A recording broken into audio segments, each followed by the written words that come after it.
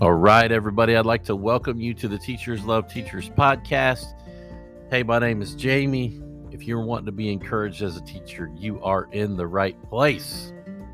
So go on over to hit that subscribe button and sign up for the email newsletter at teachersloveteachers.com. Now, I want to tell you this. Can you tell me why it is that everybody has that student? Everyone has sometimes more than that one student that tests your patience. Well, today we're going to talk about that. We're going to talk about how you handle that. So the scripture that goes with this comes out of 2 Timothy 4:2. And it says, preach the word, be prepared in season and out of season, correct, rebuke, and encourage with great patience and careful instruction.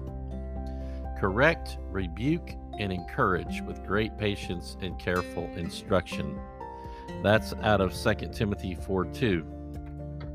Hey, maybe you can't preach the word to them like this verse says, but you can surely have a come to Jesus meeting. They may not know it's a come to Jesus meeting. You may not have to mention the name Jesus, but by gosh, they're going to know it's a come to Jesus meeting if you sit down with them and talk with them one-on-one and you let them know the seriousness of the matter. You can let them know your expectations. You can care for them. You can rebuke their behavior and encourage them to do better. You can use patience and you can instruct them carefully. I want to encourage you to do those things as a teacher. To rebuke their behavior, encourage them to do better, and use patience and instruct them carefully. You know, sometimes it's worth taking the time.